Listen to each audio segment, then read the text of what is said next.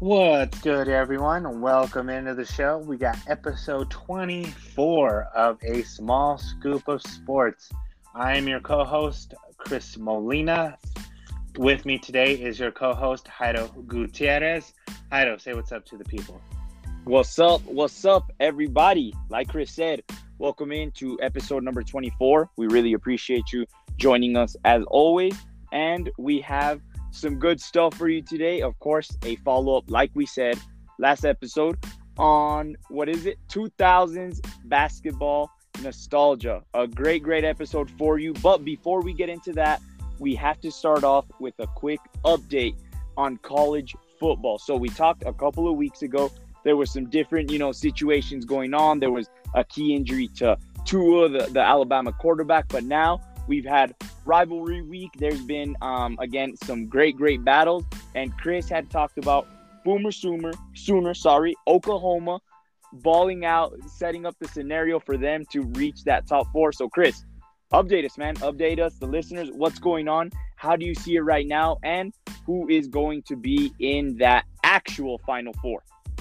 So, right now we got the championship weekend this weekend. So by the time you listen to it, the Oregon-Utah game will be later that evening.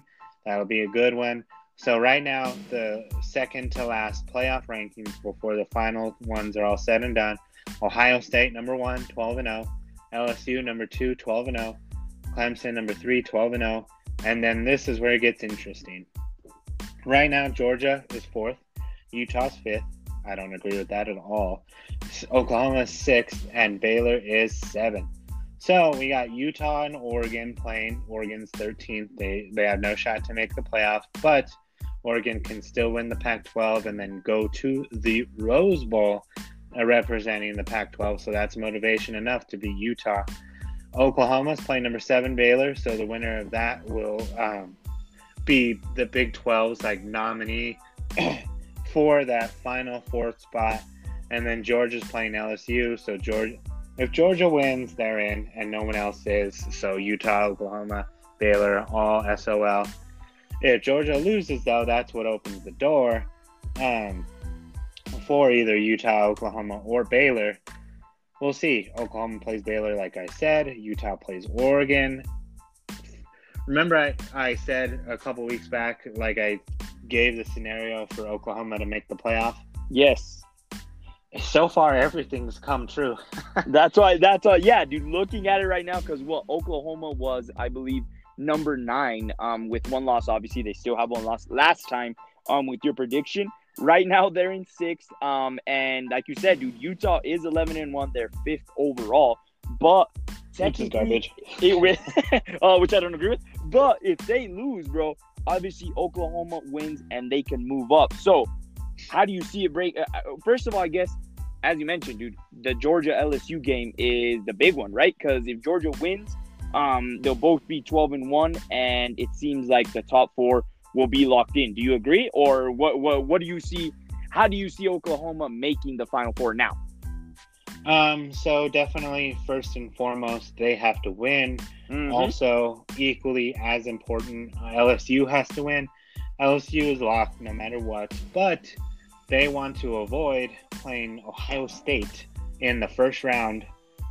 So if they want to avoid that, they should win against Georgia, take the SEC, knock out a rival.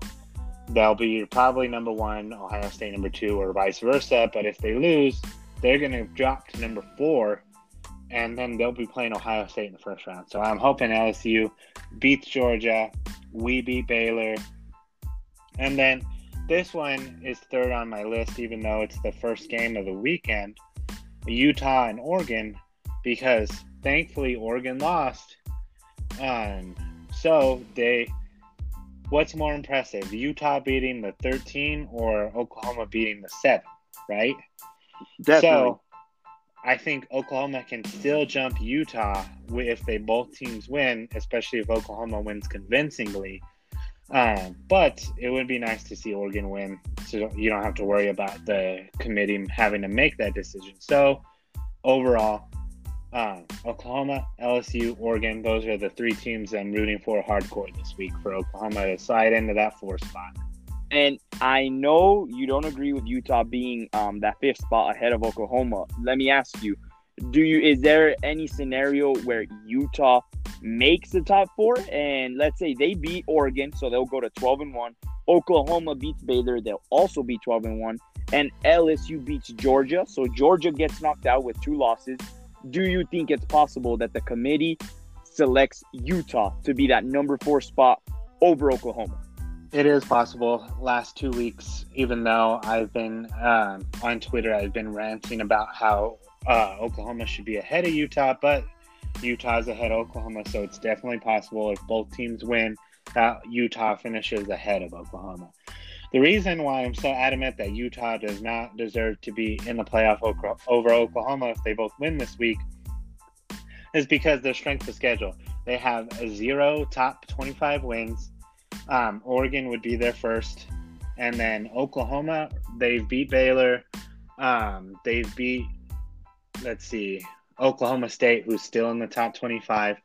Kansas State is hovering right there. That's their one loss in the top 25. And Utah's one loss is also around that area too in USC. Remember I said USC and Kansas State were basically the same team? The committees think so too. So Oklahoma would have yet another top 10 win. So it would be 2 top 10 wins. And Utah wouldn't even have 1. They'd only have 1 top 25 win. So I don't get it. I don't get it. But I guess if they both win, Utah still has a chance of beating us out for that 4th spot. Well, that's going to be interesting then, dude, for them to make it with, like you said, basically a lack of signature wins. So I guess it's going to be interesting, right? This last week is going to be super, super crucial for just seeing how the seeding, either way, if you don't make, obviously the top 4 is the goal. Oklahoma is still going to be playing in another bowl, but they got to get that W, dude, to finish 12-1 and at least do everything in their power to try to make that top 4, right? To try and convince the committee. Yeah, that's all they can. That's all they can do. They can hope for other teams to lose, but as long as they finish 12-1, I'm happy. Even though Utah's best win right now is against Arizona State, who has 5 losses. Whatevs. So, all right, dude. Well, so far so good though. Mad props to your predictions. I think, dude, it's almost as close as it can possibly be. They've all been right true so far the last 2 weeks. Auburn beat Alabama. Ohio State beat Penn State and Michigan. Let's see what else. Clemson has done their job in the ACC and they've won out. And then Oklahoma's won out too. All I need now for sure is LSU to win and Oklahoma to win, and then we'll see about that Utah-Oregon game. If Utah makes the top 4, I hope that they lose by like 80. That's what I'm hoping So it for. proves that they were wrong. They're like, yeah, we should not put them. Which actually, dude, if they do make the 4 and they play Ohio State, I think it's realistic that they will get rocked. I don't know about 80, but like 35. 90? No, I'm just kidding. yeah, it's 95. All righty. Well, there we have it, right, dude? So after this week, we will definitely talk and give the results of who finished top 4, right? And see either you're very happy, I'm salty, or exactly, or very salty and disappointed in the committee. But either way, it's going to be interesting, dude. So you ready to tell the listeners what's good for today and what we're going to be getting into? Yeah, so we're going to get into part 2 of the NBA in the 2000s with our guest. We're going to close out our starting 5 plus our 6th man. Remember, we had a point guard, a shooting guard, a small forward already chosen in episode 22. So if you don't know who they are, back it up. Listen to episode 22. It's pretty great. If I might say so myself, I'm very unbiased in this opinion. But go ahead and listen to see who half our team is, because we're finishing out the second half of our team. Exactly. Couldn't have said it better, dude. It's gonna be interesting to see what the listeners think after today's episode. We'll put out that poll with all 6 players of each of our teams, and then hey, let the listeners decide, bro. I think we each would say that ours is the best, but of course, our listeners' input is what counts, right? Yep, exactly. So on this, they choose wrong. So everyone has an opinion, even if it's wrong. That's what they eat. I'm just kidding. So ready to get into it, bro? Yeah, let's do it.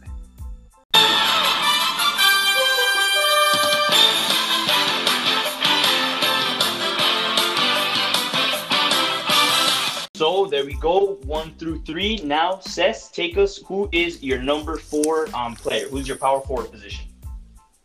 Thanks, Jairo. I have Dirk Nowitzki at my number 4. Obviously, my team's going to be humongous, and I don't care. Dirty Dirk, what can you say about him? The big German, he was an incredible player. Again, another dude that was kind of ahead of his time and probably really revolutionized what the big man became. I think a lot of dudes kind of copied him in the way that they really went outside. As good as a guy like KG was, he was really more of like a staying in the mid-range. Same thing with Duncan. Dirk was really that first guy that can consistently go outside, make the deep ball, but also had the inside game, could post up, and then he had the sick little, I don't even know what to call that move anymore, just the one where he would just kick out his leg and like use it as the like Dirk. the Dirk, like just use it to create space from the defender, and it was already impossible to block his shot anyway because he was 7 feet tall. So just some of the accolades for Dirk in the decade. He was an 8-time All-Star, 14 total.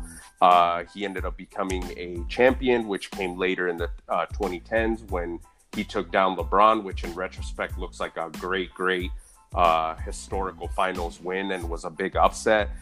He was the MVP of that finals. He ended up finishing 11th all-time in three-pointers made with 1,982 threes, 6th all-time in points, which is crazy, 31,560, and he was the 06-07 MVP.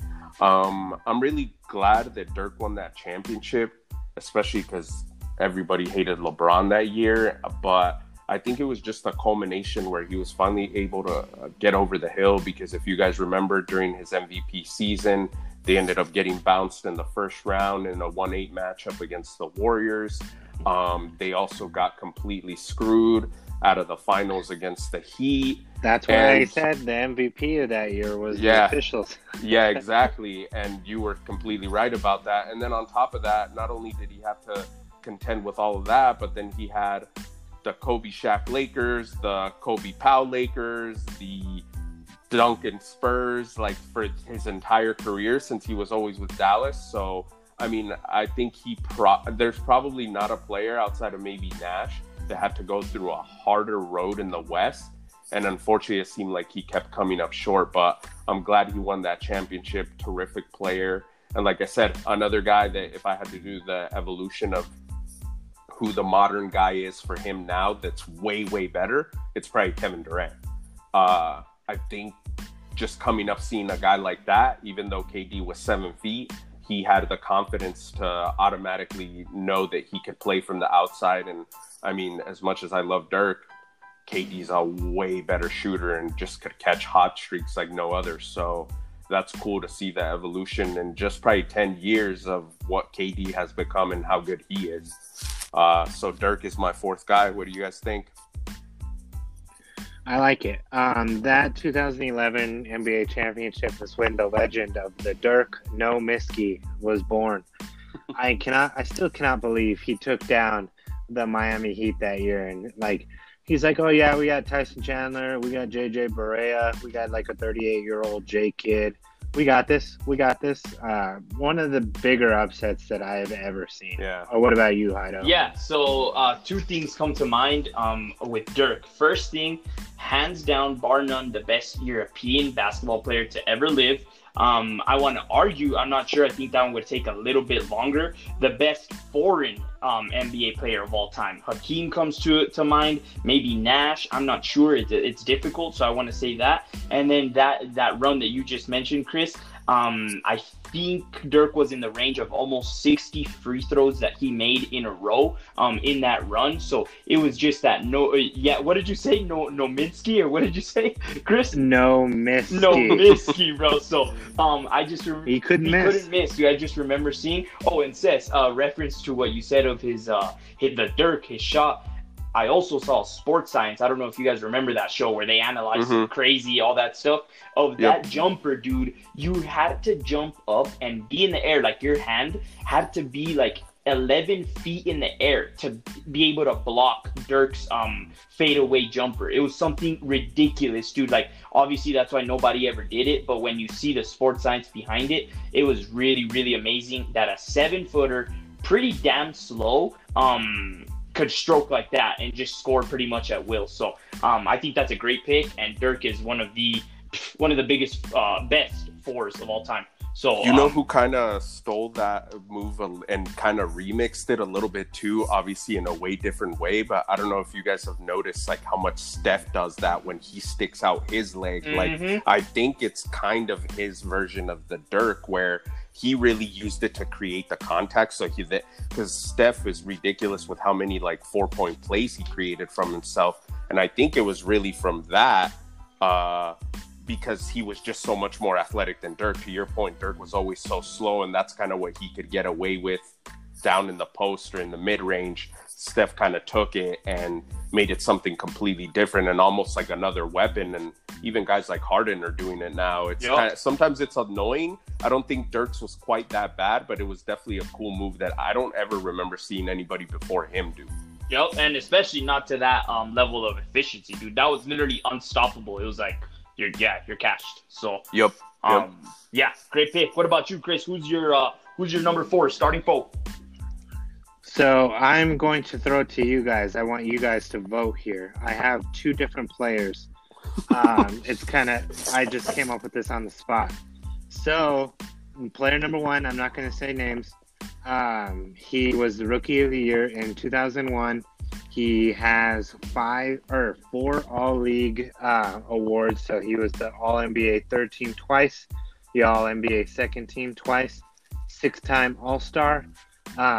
So in the decade, he averaged, give me one sec, he averaged 18 and 9 a game with 3 assists and 1.7 blocks. So that's player A. Let's move to player B. Player B, also 6-time All-Star. He had 5 total All-NBA nods, 1 on the first team, 4 on the second team. And then he was in the decade, let's see, let me scroll. 21 points per game, 8.9 rebounds, 1 assist, 1.5 blocks. So player A or player B, who should that be for me? It sounds to me, dude, I was trying to jot down some stats. It sounds like player B is a little better at 21, 9, 1, and 1.5, as well as it sounds like he had a first-team All-NBA, whereas the first dude did not. He only had a second and third. So I would go with the second player. Who are they? What about you, Cesar? I would say B as well, just off of the stats that you rattled. So does this throw you guys 1.4 assists versus 3.5 assists? So the one with the averages less points almost had twice as many assists per game. That's tough. Yeah, really. Does that sway you at all? I would still give the edge a little bit to the other dude. Yeah, I'd still take B. Yeah. It's a scorer's league, right, man. True. That's fair.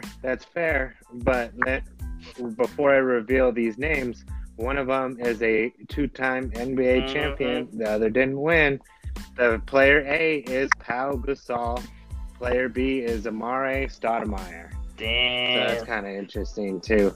They're pretty close. In comparison. Stoudemire a little bit better of a scorer. Pau Gasol, better assist man. They basically played in the same time period. They were good in the same time. So I don't know. What do you think? Did that surprise you at all? Wow. I was just gonna say I was completely surprised by who those guys. I was trying to rattle my head. I was like, who are these guys?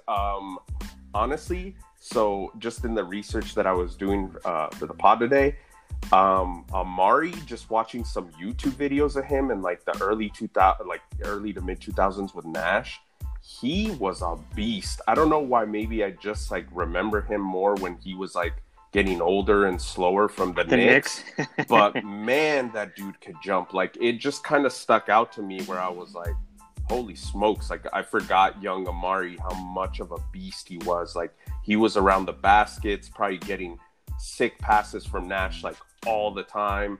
And on top of that, I was just looking at some of the playoff runs that he had. Unfortunately, in one of the years that they went up against the Spurs and lost 4-1, I think in one of the conference finals, Amari led every game in scoring in that series, and he averaged 37 and 10 on the Spurs. And I was like, whoa. I was like, I do not remember like it going down that way. And clearly it spoke to maybe that was Pop's strategy. But either way, he torched them, Nash torched them, and somehow the Spurs still won 4-1. But I don't know, man. Like, Amari's going to be one of those guys that probably gets forgotten and is probably underrated, but he was a sick player. I mean, so was Pau, definitely way more rounded, but I don't know who I would take. It's just like Pau had the privilege of playing with a much, much better player, you know? For a little bit of the decade, yes. Yeah. But for about 60% of it, he was with Memphis.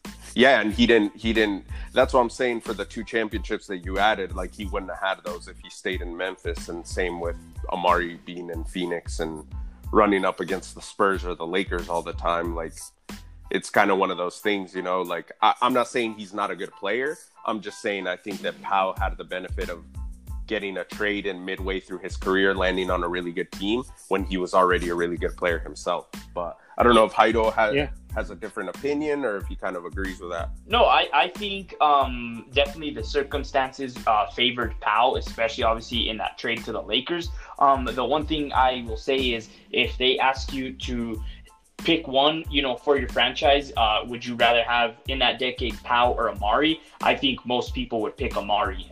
Even, you know, reading off those 2 championships, I say obviously is what Cesar says. It's more he was in a really good team. Don't get me wrong, without Pau, the Lakers do not win. But I think if you sub in Amari on that team, I think they could do the same thing. So I would still pick Amari. And like you said, Cesar, he was explosive, dude. I remember Amari and the Suns was so fun to watch.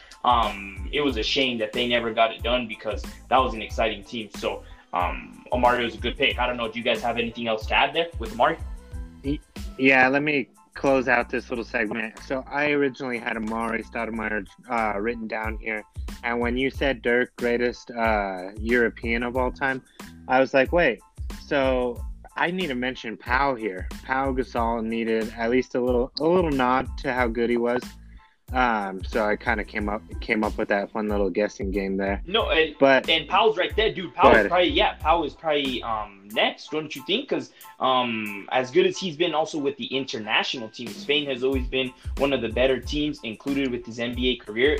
Pau is definitely one of the best Europeans and probably the best Spaniard to ever, you know, play ball. So.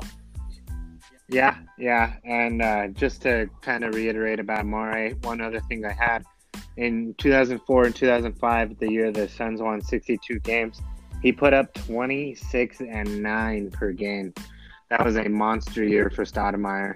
Pau never really had one of those monster years, but he was always consistent. He's out 19, 18, 18, 20, 20, 18, 18, 19, 19. So it's just explosiveness versus consistency. And it was a fun way to talk about my 4. So you want to go ahead and talk about yours, Jairo? Yeah, that was a good one. And I like the way you spit that out. I also had no clue who the hell you were talking about. My 4 is none other than the big ticket. The high school kid is the number 5 pick in the NBA draft. Kevin Garnett, 19 years old. Kevin Garnett, KG. Straight legend for the decade 2001 to 2010, he averaged 20.8 points, 11.7 boards, 4.5 assists, 1.3 steals, and 1.5 blocks. He was a 50% field goal shooter, and I was surprised as well. He was almost at 80% for free throws, so 79, better than D Wade. That's why I was like, what's going on here? But Garnett, man, for the decade, first of all, the 08 championship, right, with the Celtics. What a huge championship for his legacy, just like Dirk won his. That was big time. Through the decade, KG was a 10-time All-Star, so he didn't miss it one single year. He's also one of the first players to come out of high school. So that was another thing. Obviously, that was in 93. But I just wanted to point that out, that Garnett was also kind of a trendsetter in that sense. He was also an NBA MVP in 2004, and he was a 10-time defensive player. He was on an all-defensive team throughout the decade as well.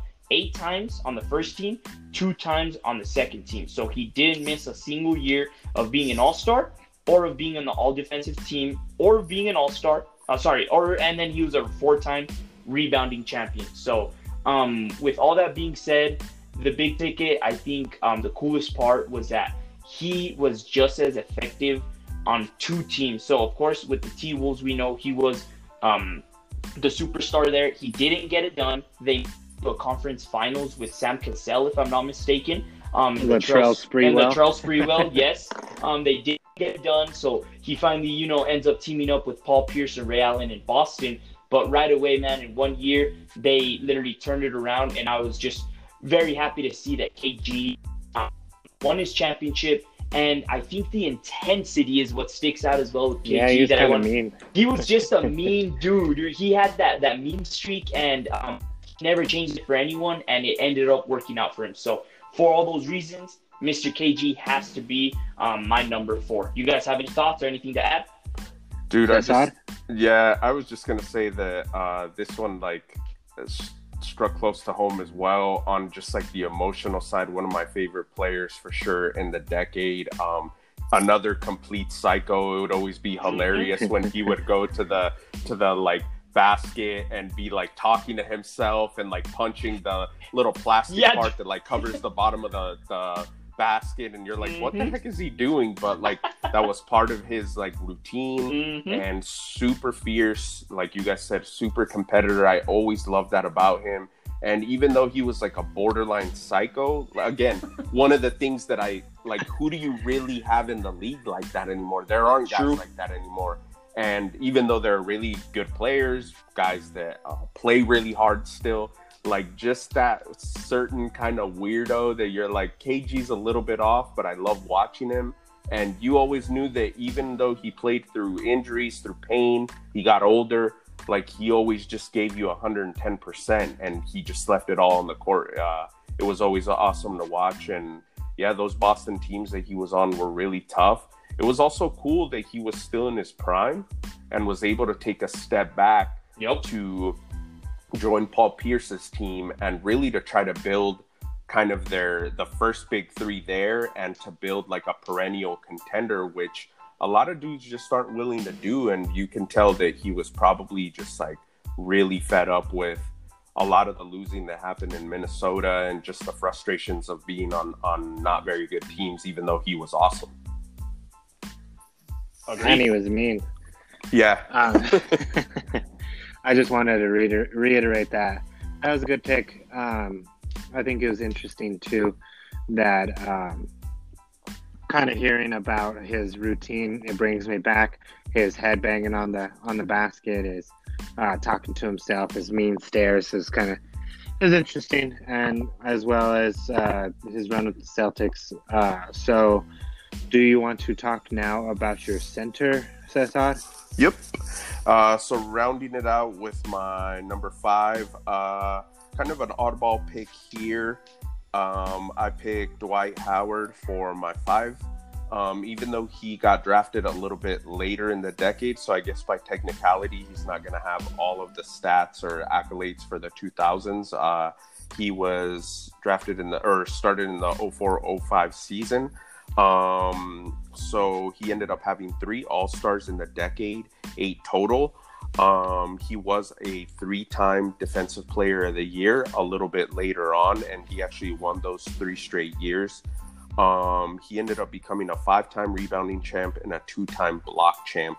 So the reason that I picked Dwight is I think this was the last decade where his skill set was still a very viable one. And I mean, he did take a Magic team to the finals where there were a lot of shooters built around him, and if maybe a couple of breaks go a different way, they might have actually won that finals, because it was kind of contested. But his skill set still was one that you could play with in this decade and build around. And obviously he was a beast.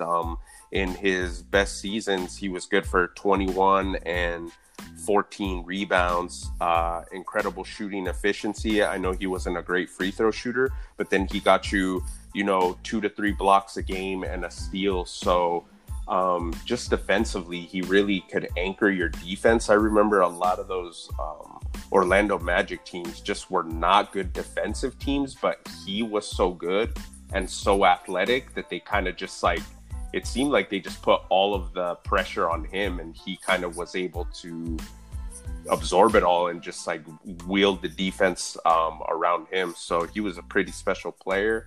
I know that lately he's kind of become like a laughing stock of sorts, and he's got a crazy haircut now on the Lakers, but he was a really, really, really good player in the 2000s and was for 10 years straight. So I have a couple of quick thoughts about your pick. I think it's an excellent pick because that Magic team was really good.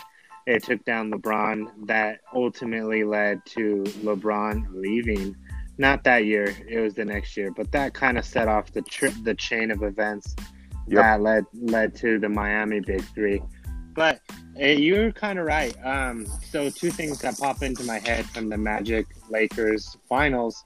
Jairo, you want to talk about one of them? Well, actually, I'm not sure what you're thinking, Chris. I don't know if you remember what I was thinking as well when Cesar said that is a couple of breaks or a couple of things go here and there and it changes. Do you remember it was, I want to say, game 2 or 3 when they threw an alley-oop to Courtney Lee and he missed the layup. It was a wide open layup. Oh, yeah. Perfect pass. That. They ended up missing, obviously, didn't win the game. We went into overtime and the Lakers won that game in overtime. I remember very clearly thinking, we just got away with a huge break. I don't know. What were you thinking, Chris? That was exactly one of the ones I was thinking of right there. Courtney Lee, let me see. And then the Derek Fisher 3. Yeah, the Derek Fisher 3. The Derek Fisher 3 in Orlando where Kobe, I think it was Kobe passed it back and he hit a clutch 3 right at the top of the key, and that was just sealer for sure. So if those were the two, dude, Cesar's right. I mean, two things go their way, it kind of changes the entire series. Yeah, so the Courtney Lee one was in game 2. So it could have changed the whole series there. It would have went 1-1 right there, right? It would have went 1-1, and then the Magic won the first game in Orlando, so 2-1, and then the Fisher one. But the Fisher one, too, what set that up was 2 missed free throws. So it was a lot closer than 4-1. So I nod to that right there, Cesar. Yeah. Jairo, any more thoughts about Dwight before I talk about my center? No, I think Dwight would have been a guy like Dirk. That's the other only thing that comes to mind. Had he gotten that one done, it solidifies the legacy forever. I think now, with his crazy hairdo and whatever the hell he's doing, he's trying to get that one ring to add to his legacy now that he's an older dude in LA. But had he gotten it done with Orlando, dude, that would have just been such a legacy win. So that's the only thing that I could think of. But of course, the Black Mamba had to snatch that one from him. Yeah, kind of interesting. He pretty well right now with the Lakers for his role. He is. He's taking his role into it's a heart. Yeah, because he's an at-will employee too, so he doesn't want to be fired. Exactly. He has nothing guaranteed, just on a day-by-day. It's kind of interesting. But to transition, we got the Great Wall, Yao Ming, center for the Houston Rockets. He took the world by storm, and when I say the world, I mean the world. He revitalized a culture in China that kind of maybe with the NBA, but since Yao Ming came into the league, China was, I don't know if they still are or not, huge NBA fans. He had a stretch between 2002 to 2009 before he kind of succumbed to injuries. I mean, he was 7'6", 310 pounds, and whenever he'd go up against Shaq, he made Shaq look like a little kid. It's true, dude. It's true. Those battles, remember those Sunday afternoon battles on ABC? That was the best, dude. Yeah. Yao was legit. From 2002 to 2009, he put up 19 points per game, 9 rebounds, 1.9 blocks, and 1.6 assists. And then the 2006-2007 season was probably his best all-around season. 2 blocks per game, 25 points, 9 rebounds. He was awesome. And then on Basketball Reference, one of their nicknames was the Dynasty, and that's kind of funny. I never heard of that before. Ming Dynasty. He's in the Hall of Fame. He's a five total All NBA nods, 2 second teams, 3 third teams, which is pretty impressive considering he played with Shaq half of that career, and then Dwight the second half of that career. And he was an 8-time All-Star. Yao was legit. Formed that two-man punch with T-Mac in those mid-2000s Rockets teams that were really good. That's a great pick, Chris. That actually goes hand in hand with my pick. I don't know if Cesc, do you have anything to add on Yao before I give Mike? Just real quick, it kind of sucked how when I was looking at his stats as well, and I thought, he might be my center, it just seemed like his career flamed out a lot quicker than I remember it. And then even looking at it now, he didn't really have too many seasons where he played close to the full season. I remember he just was always battling injuries, and I just think, to your point, Chris, like, he was just such a massive dude. If you make Shaq look small, you're just a massive human being. And that sucks because he was actually really good and actually pretty polished for, like, offensively for how tall he was.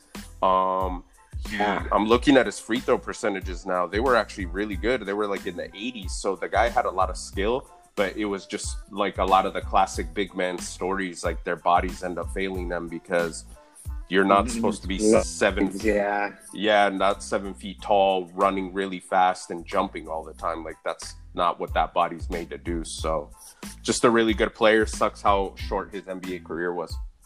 I agree. His impact as well outside of basketball, Chris, I think that was a good point. Obviously, we know what's going on right now, particularly ironically with Houston. What happened with with Morty, right? And kind of screwing up,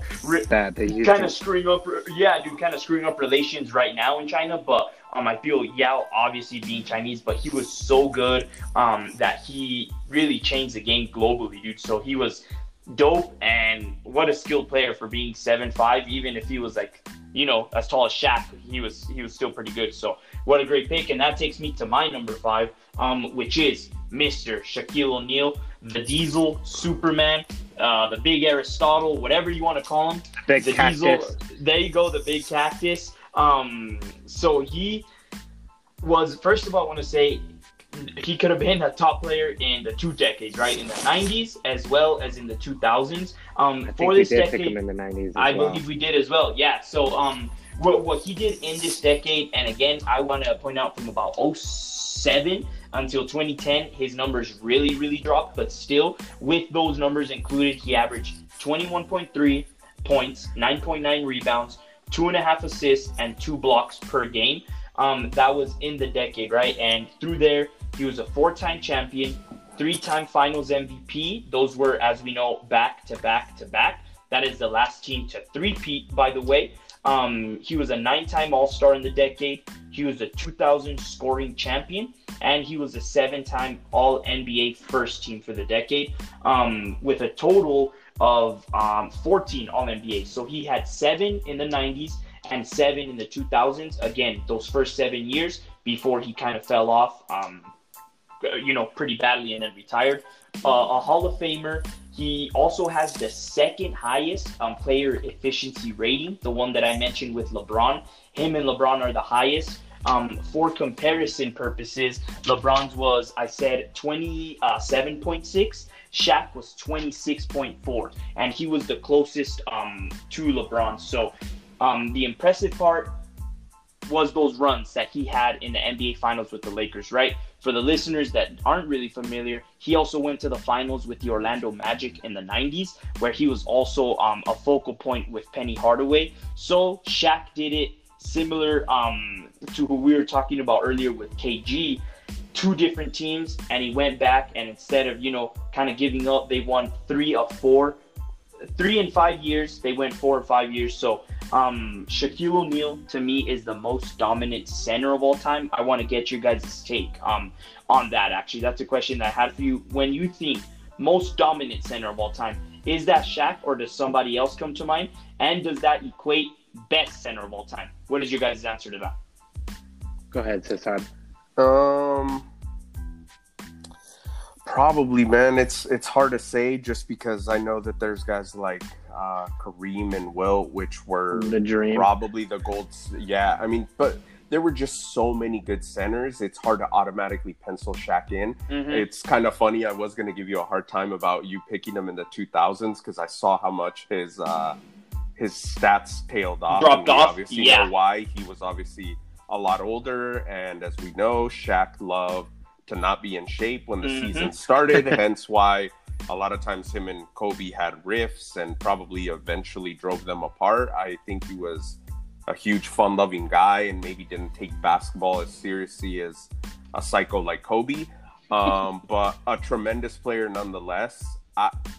It's hard to say he's not, just based on the statistics alone. All I know is that the dudes were basically draped on him in like the late 90s, early 2000s, and a lot of times the refs did not call fouls. It was actually a really crazy style of play, and I know that the referees hated refereeing his games because he was just so difficult to get calls right and because of how big and physical he was. But at the same time, you know, like he had the three-peat, and he had all the accolades of being one of the best players of all time. I guess it's not in dispute for me. If you think he's the best center of all time, you know, that's like a valid opinion. I'm not really going to dispute that. What's more curious to me is if you guys think that a guy like Shaq would still have a place in the modern NBA because of how big he was, like, or do you think he would have had to have stayed like skinny Orlando Shaq to survive now? Chris, you want to answer that or you want me to go? Because that's a great question. Go ahead. I think, and Cess, we talked about, it's funny because you told me on the Bill Simmons pod, right? I listened to the one on Shaq, actually. Chris, I recommend it. I'll send it to you. That's a great podcast where they were talking about that, right? That was obviously a big topic. Would he be effective in today's game? My opinion is he was so dominant, dude, that I think even in today's game, granted, I don't think he could be fat Shaq, you know, like when he would roll up at the beginning of the year. I don't think he'd also have to be Orlando Shaq. But he was so dominant that I think still today teams would actually have to adjust to him. So first of all, what would happen with free throws, dude? Shaq would shoot like 30 free throws a game in today's game, as opposed to even 15 years ago, because he used to shoot a lot then. And like you said, the refs hated officiating his games. Now what would it be when with any little touch, it's a foul, right? My only argument, dude, is the free throws. That's where it comes into play, where now obviously he did make 52%, so you're obviously getting one of two, but I don't know if that would have to change his style, his game, dude, because then people would just intentionally foul him, and then obviously he would be ineffective. So that's the only argument. I think he would still be effective if he could shoot a little bit better free throws. What do you think, Chris?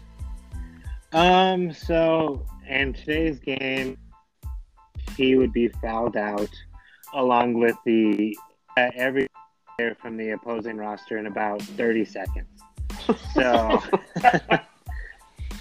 with today's rules, it's hard to kind of tell because Shaq was just so dominant that some of the times when he would just kind of bull over the defender.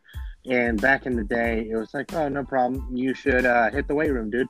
But now it's like offensive foul. So it's a little hard to tell, but I will say a comp, like, of course, he doesn't even come close to Shaq, but kind of the style, Andre Drummond. Andre Drummond cannot shoot. He can't. He's gotten a lot better recently, but he used to be like 30% from the free throw line. But he's just so dominant on the boards, and then he gets his, even though he wouldn't be as aggressive as Shaq was. And he's carved out a nice career so far. I think this year he's putting up like 17 and 18 a game. So I think there's room for Shaq to be successful in today's game. He just has to adapt with the level of physicality.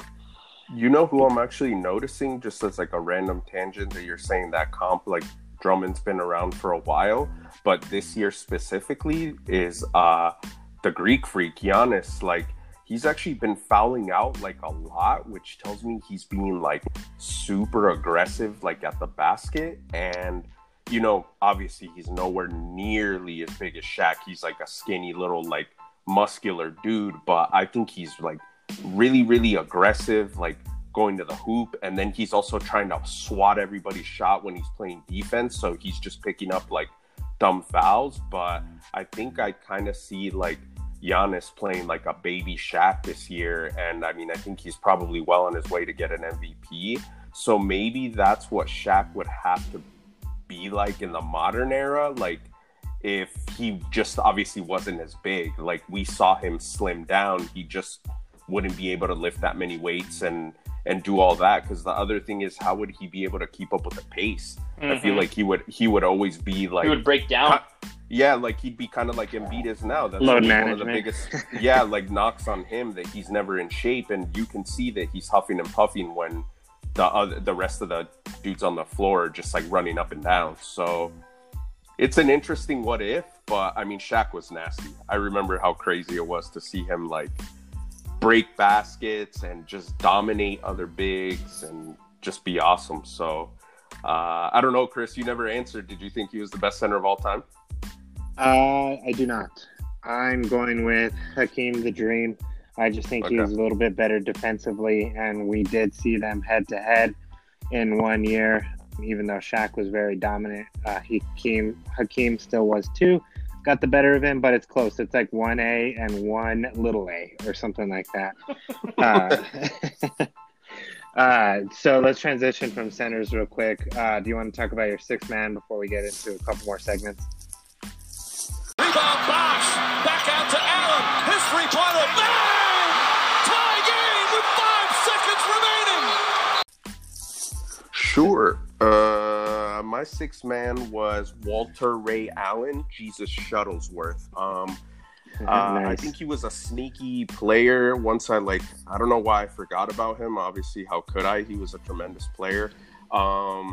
He was a 9-time All-Star during the decade. He ended up winning a championship with the aforementioned Boston Celtics. He is first currently all-time in three-pointers made with almost 3,000 even. And he ended up shooting 40% from deep for his career. So again, another guy that I kind of picked that I'm like was ahead of his time, even though he kind of came along in the mid-90s and really evolved in the 2000s.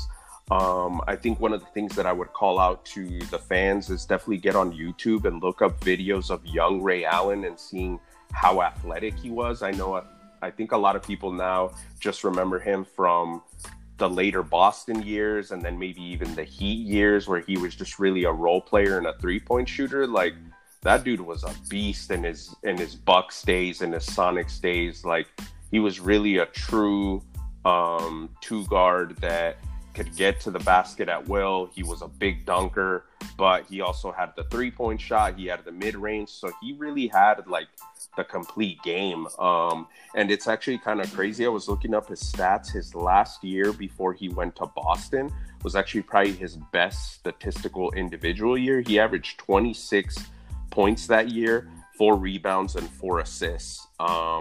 So, I mean, he was a tremendous player, and he was a guy that had to sacrifice a lot when he joined Boston to win that championship. So, just a tremendous player, and I really loved him. Obviously, he got immortalized in the Spike Lee movie, He Got Game. So, I think he'll forever be remembered for stuff like that and his crazy final shot against the Spurs from that corner three that seemed impossible.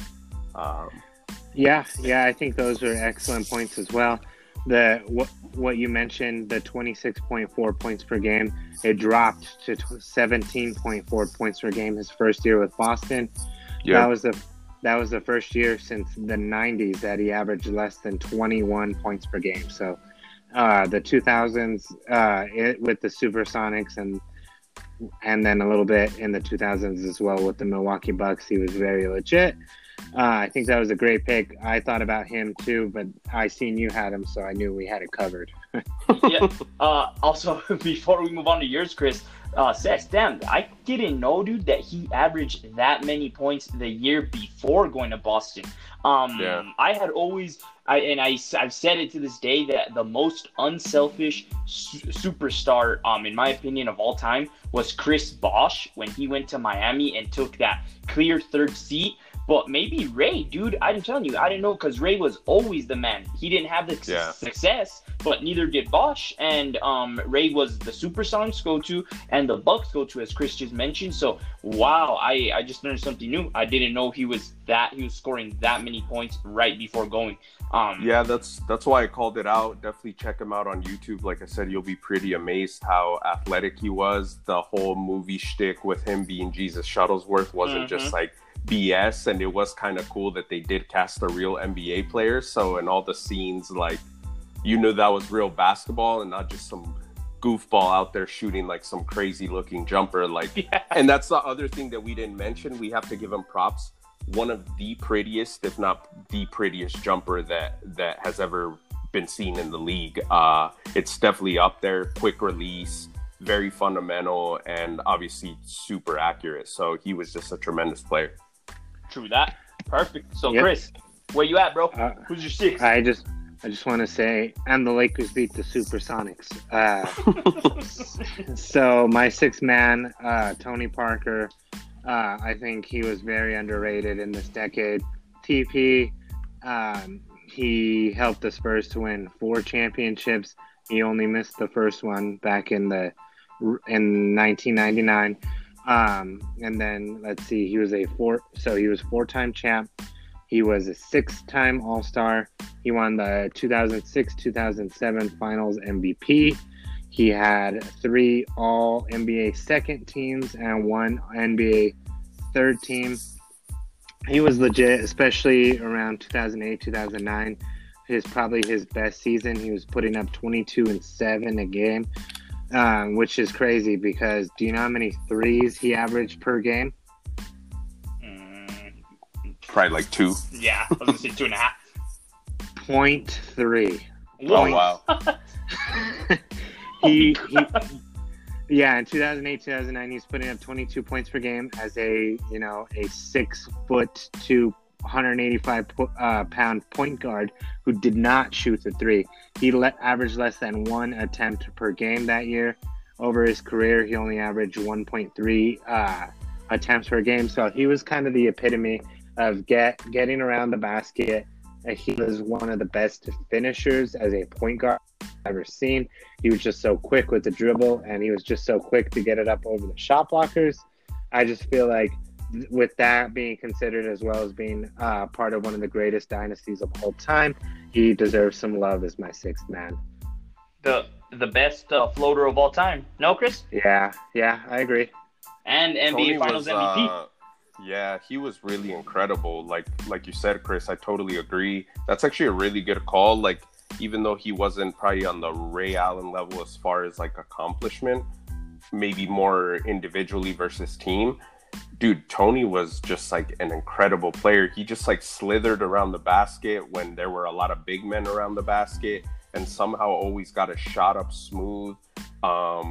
He was just super, super fast. If you look at all of the footage from those championship years, like it looked impossible. It looked like he could never get there, but then somehow he was at the rim and just laying it up. And he also had that sick like elbow pull-up jumper. So that's probably why he didn't shoot that many threes. But Tony definitely underrated and a really, really good player. Perfect. All right, so rounded out the last player, my 6th man for the 2000s. It's got to be Melo Man, Carmelo Anthony. So, first of all, I think Melo, I'm very happy for him. Actually, I want to say in real time, he just played his first game. Finally back in the NBA. Didn't go too well. I think he shot like 4 or 14 or something like that. It was, yeah. To speak on that 4 for 14 game, he was minus 20 in less than 25 minutes on the floor. And that was only his plus minus in less than 25 minutes on the floor. Sorry, Melo. I'm sorry I'm hating. But No, I'll let Jairo build him back up because the 2000s is when he was amazing. I was gonna say my whole argument just got broken down in about 7 seconds, but let's focus on the 2000s. 7 seconds or less. No, I'm just kidding. Mellow Man was also part of. So I hadn't even noticed. I have 3 of the best players. Yeah, you do. 3. Yeah, I have Wade, Bron, and Melo. I guess it just worked out that way. So Melo in that decade, he averaged 24.7 points, 6.2 boards, 3.1 assists, and 1.1 steals. He shot, pretty well, I'd say, for as much as he used to shoot at 19 field goals attempts per game, 46%, and he was an 80% free throw shooter. So during the decade, the argument for Melo is he never won, right? So a lot of these players have that stigma to him. What I do want to point out is he was the main reason why. First of all, the Nuggets made the playoffs every year, at least. Not every team can say that. Wow.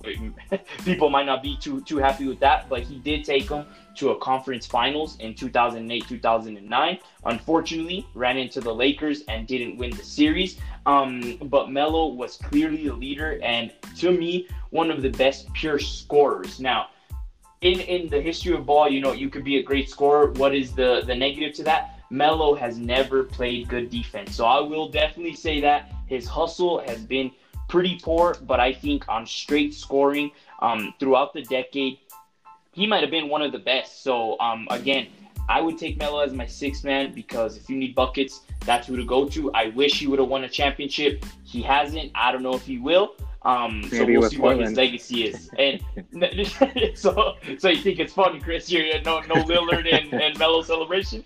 Hating, bro. Nope. Quick question for you guys. I don't know if this is ridiculous. Is Melo's a surefire Hall of Famer? Yes. Yes? No. To me, I was analyzing it when I was looking at his stats. His stats are good, but he's really not done all that much. He's a 10-time All-Star and a 6-time All-NBA team. I don't know, dude. It's tough. He's I think he makes it, but he's not surefire. So I think he makes it, but he's not surefire. Dang, you guys are a tough crowd, man. Like, I think he's probably better than... I mean, realistically, not that I'm trying to muddy the waters, but I know Vince Carter was on my picks, and he's still active. Like, so then if Carmelo's borderline, then Vince Carter's probably even more borderline. Well, dude, right? Actually, yeah, thinking about Vince, is he a Hall of Famer? Because that's the thing. Vince, longevity, props. But no championships, right? No, he has the 2 finals appearances. But other than that, dude, aside from, again, kind of like Melo, again, 24.7, 6.2, that's superstar level. But he never won jack. So I don't know. Chris, what do you think? He's borderline as well. I don't know if he gets in right away, but I think he will get in.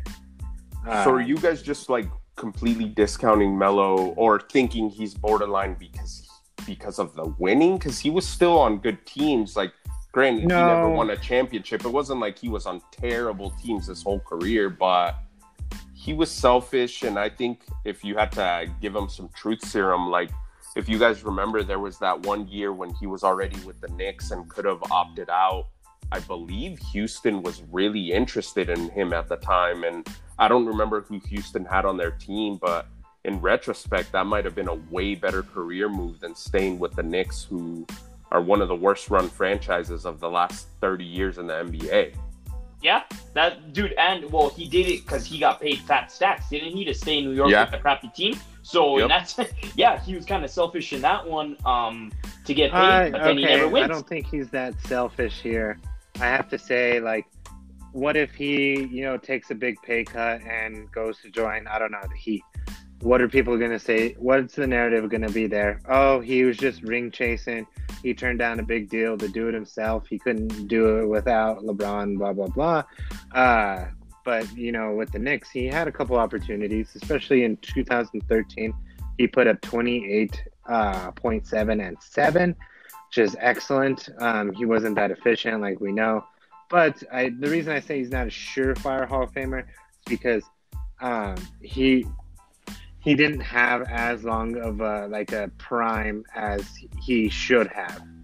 That's my opinion. So he really fell well, in the mid 2010s, and then kind of the end of his career so far has kind of muddied the waters a little bit. Well, Chris, to that point then, what you just said, so he wasn't too selfish, you said, or whatever it was there, right? And he, what if he goes to Miami instead of Bosch, wins 2 championships, and right now, do you think he would be a surefire Hall of Famer? I think he would be if he had 2 championships. Yes. So, you know what I mean? So in that sense, it's like he chose the money, and obviously his family, himself will be set for life. Should still get in, though.